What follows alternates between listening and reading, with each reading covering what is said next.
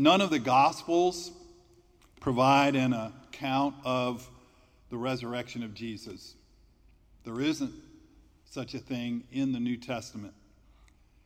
They do have stories of an empty tomb and of the appearances of Jesus to people, to his disciples specifically.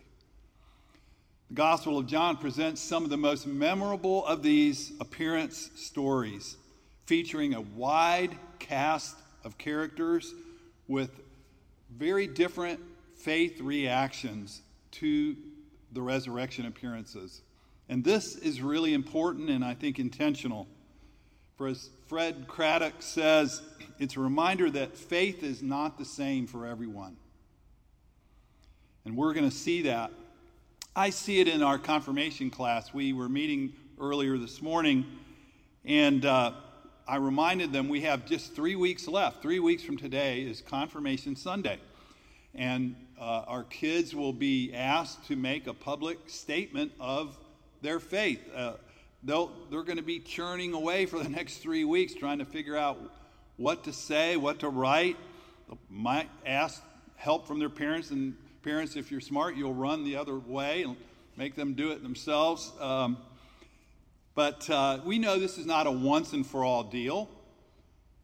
You may never be asked to write and speak publicly your faith again, but we know, we older ones, that life is full of searching thoughtfully, or it should be. And hopefully we are a community of faith that does that in a lifelong way. And so that's a part of what I want to talk about today. I'd like to invite us to pray together first. Lord God, by your Spirit, guide us, enlighten us, and give us life as Jesus meant to give it, that we may go from here strengthened in hope for service in Christ's name. Amen. So the Word of God comes to us today from the 20th chapter of John. It's Easter in the evening. Let us listen for God's Word. Later on that day, the disciples gathered together, but fearful of the Jews, they locked all the doors in the house. But Jesus entered anyway, stood among them, and said, "Peace to you." And then he showed them his hands and his side. The disciples, seeing the Master with their own eyes, were exuberant. Jesus repeated his greeting, "Peace to you. Just as the Father has sent me, I send you." This is John's Great Commission. Then he took a deep breath and breathed on them. "Receive the Holy Spirit. If you forgive someone's sins, they are gone for good. And if you don't forgive their sins, what are you going to do with them?" This is John's Pentecost story. And then this little vignette ends with Thomas, sometimes called the twin, who was one of the 12, was not with them when Jesus came. But the other disciples told him, "We've seen the Master." He said, "Until I see the nail holes in his hands and put my finger in his side and stick my hand on his wounds, I won't believe it." 8 days later, his disciples were again in the room. This time Thomas was with them, and Jesus came again through locked doors, stood among them, and said, "Peace to you." Then he focused his attention on Thomas. "Take your finger and examine my hands. Take your hand and stick it in my side. Don't be unbelieving, trust me." Thomas said, "My Master, my God." Jesus said, "So you believe because you've seen with your own eyes? Even better blessings are in store for those who believe without seeing." Jesus provided far more God-revealing signs than are written down in this book. These are written down so that you will trust that Jesus is the Messiah, the Son of God, and in this act of trust, have real and eternal life in the way that he personally revealed it. The word of the Lord. Thanks be to God. So it's hard to believe just a week ago we were scrambling around with Easter egg hunts and we were hopefully eating chocolate for breakfast and marshmallow candy, right? And, we unveiled this beautiful butterfly cross and these banners. We had all this special music. Some of you had really fancy clothes on. It was a big day. I was telling the kids they needed to party all day and really all week, I think. And that should probably continue. But really, for most of us, it's been back to business as usual, hadn't it? Back to work, back to school, back to your regular weekly routines. I'm not judging us. That's just kind of the way it is. It's hard to sustain that Easter enthusiasm once Easter's over, after all of the experiences of Easter Sunday start to recede in the rearview mirror. You know rearview mirrors, don't you? You use those? Okay, good. Well, no one knows this better than John. John is writing near the end of the first century to people who, for the most part, weren't even born when the events of Easter happened. I mean, there were a few that were there. They were kind of like what we have World War II veterans around. There's just a few of them around now, and we treat them very specially because we want to hear their stories one more time before they're gone. And every year, more and more are gone. And that's kind of the way it was with those who actually were around when Jesus was alive and when those events of the Gospels occurred.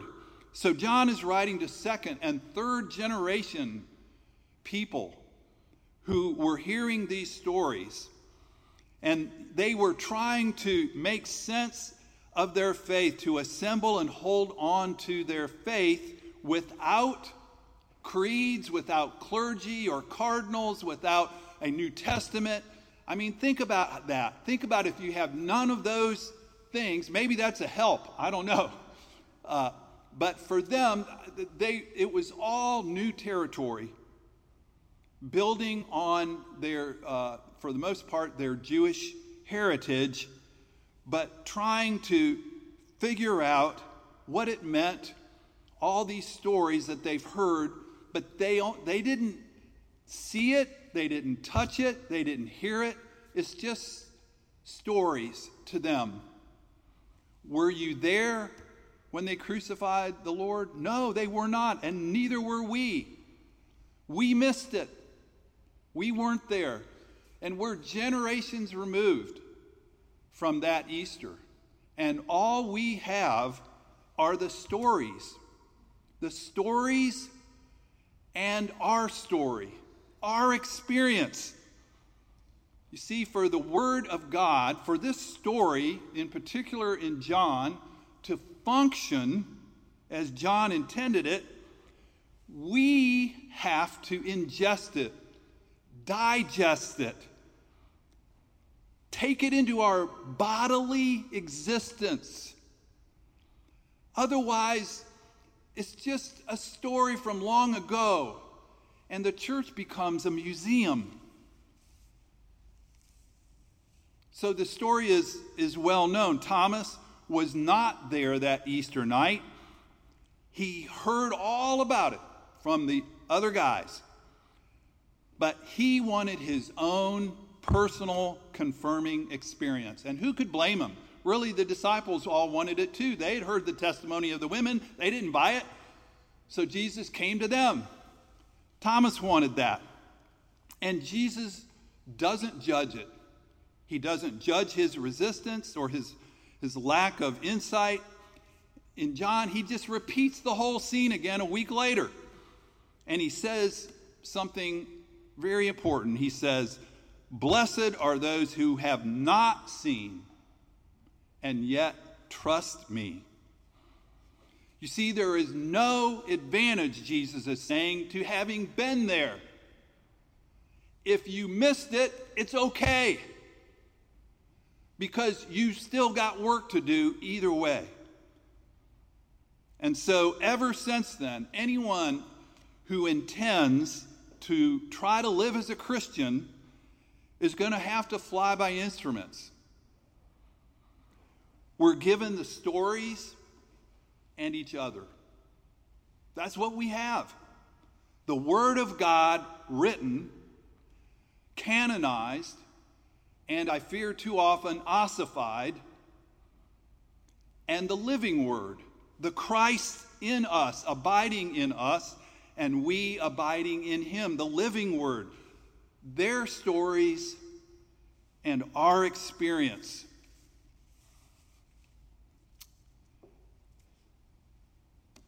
Brian McLaren is an author who wrote a book, and there's a chapter in the book that's called The 7 Jesuses I Have Known. And I used this chapter with our youth ministry team, with Bryce and Tatum and Izzy, and we talked about our own faith journeys. And I want to have the privilege of sharing just a little bit of mine with you. And this is going to be really more testimony from now on than sermon, okay? So by that I mean you have your testimony that is just as valid and important to hear. And I hope you know that. So I don't have maybe 7 ways of seeing Jesus, but my first way that I understood Jesus was through the church. I was raised in a conservative Lutheran church. And my image of Jesus was he was a very nice person, a good person, pretty unlucky, and he lived a long time ago, and we should be very, very thankful to him. That was about it. That's what I understood. Seemed pretty distant and vague. By the time I was a teenager, I somehow got involved in a group called Young Life for purely social reasons.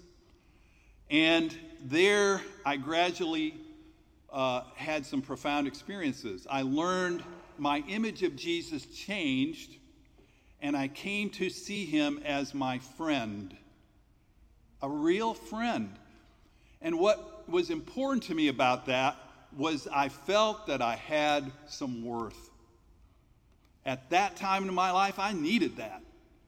And I felt that the Christian good news for me was Jesus thinks you're worth something, worth enough to be your friend. And that was all couched in this theology of substitutionary atonement. Jesus dying for my sins. I needed to be forgiven. I needed someone to take my place or I was going to die. And Jesus did that in love. And that was the good news. A personal Savior instead of that distant one. That was so important to me. Right along that time, I kind of got a little bit involved in the Pentecostal movement that was going on at the time. And I went to some meetings, and I was involved in that for a short time. All the healing and the praying and the speaking in tongues. And then, shortly right after that, still in high school, I began to see Jesus in a new way, as a revolutionary, countercultural. He stood up against the racism and the sexism and the materialism of his day and challenges us to follow, to stand up against the misogynistic, segregated, materialistic culture I live in. That's how I began to understand Jesus, even as a teenager. That Jesus was going a countercultural way, and you couldn't go with the flow if you were really going to be faithful. And then, beyond, kept going along, and I kept learning more about how the Bible was formed, how it wasn't really dictated, how it evolved, how it was shaped by history, by the church. And then years of ministry in Young Life and in the church, I think I experienced a ton of growth, but also some deconstruction of my faith. Questioning. I can think of so many kids in young life whose stories complicated my simple faith. Just believe in Jesus. Just believe in Jesus. You know, someone said that if you live long enough and thoughtfully are on a spiritual journey, sooner or later, you are certain to cross a spiritual wasteland. A place of boredom or dryness or doubt or anger or pain. And I saw that in others and in myself. And I came to a point where I really questioned the moralistic, therapeutic vision of God and of the gospel that I had carried with me for so long. Eventually, I arrived here about 10 years ago, and I want to mention a quote from T.S. Eliot. He said, "I arrived where I had started and knew the place for the first time." Have you ever had that experience? Just long journey and coming back again. And so here I am, still on kind of a moving journey, having not arrived, not claiming to know a whole lot, as I said a few weeks ago, if you remember that. But here are 4 communities that have become very important to me in nurturing my faith today. I want to tell you about them. The first community is the Quaker community. I've come to, I don't understand a whole lot, but what I appreciate about the Quaker community is just the one core thing that they begin with is that there is that of God in every person. No one is excluded. There is that of God in every person. You know, we have that banner in front of our building that welcomes our neighbors, even if they don't, look like us, talk like us, think like us, vote like us, etc., etc. And I think that's banner is trying to get at this Quaker precept that is at the core. There is that of God in every person. It may be deeply distorted or disguised, damaged by evil, by unlove, but it is there. And so that leads me to have great respect and really appreciation for other folks. I think there's always hope for everyone. The second community that has become important to me is the Celtic community. What a privilege it was to take our youth to Iona a few years ago. A few of you have probably been there. You don't have to go there to understand or appreciate or practice some of the gifts of the Celtic faith. It grew out there on the wilderness in the hinterlands while Rome was controlling everything down here in Europe. But they couldn't really control everything that people were thinking and doing way out there in the islands. And so they came up with some of their own ideas.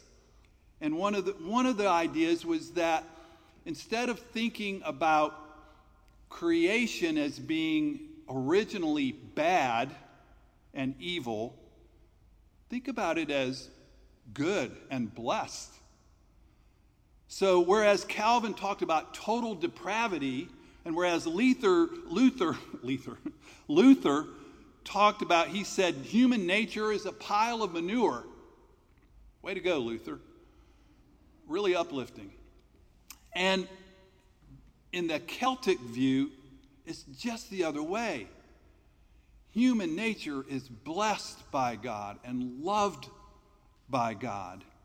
Again, maybe it has been scarred or distorted, but it, in its original givenness, is a blessed gift to all. And not only that, but this whole created world is the first incarnation of God. So the seeds of redemption are already sown in creation. It's already here in all that exists.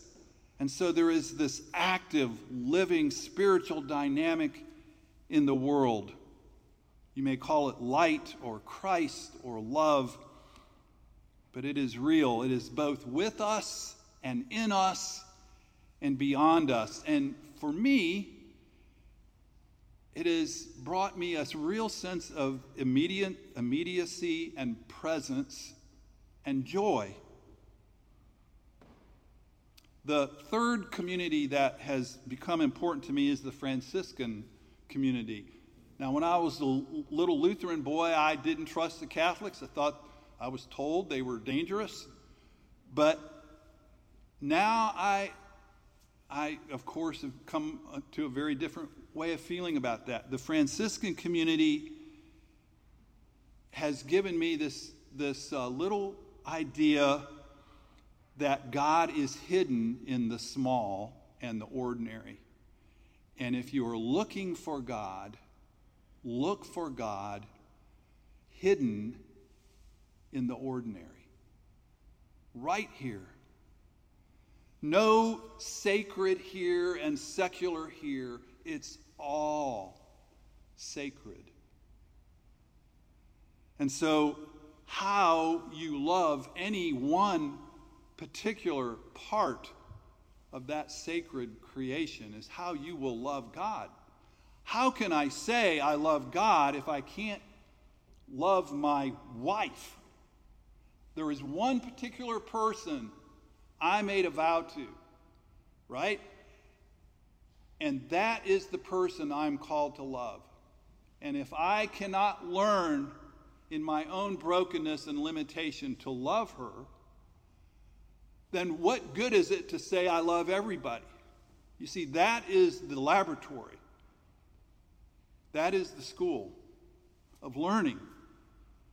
And so it's in the downward experience of relationships and life, not in the upward climb of moral virtue or enlightenment, but in the downward movement of service and humility, that we will find the one who is risen. Now, I want to tell you about the fourth community just briefly. It's you. You are a community that shapes my faith and brings light to me. The youth of this church over years have been just amazing.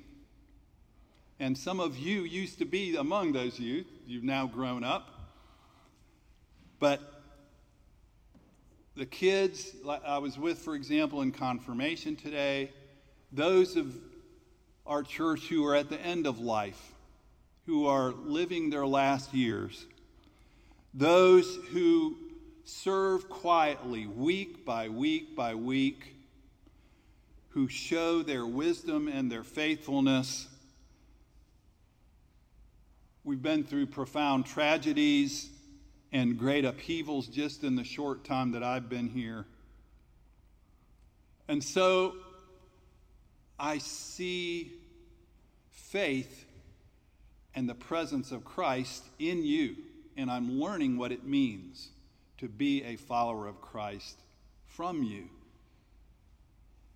Now, I'm not here to be the expert.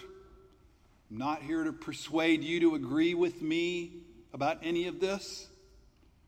I'm not here to criticize if someone thinks differently.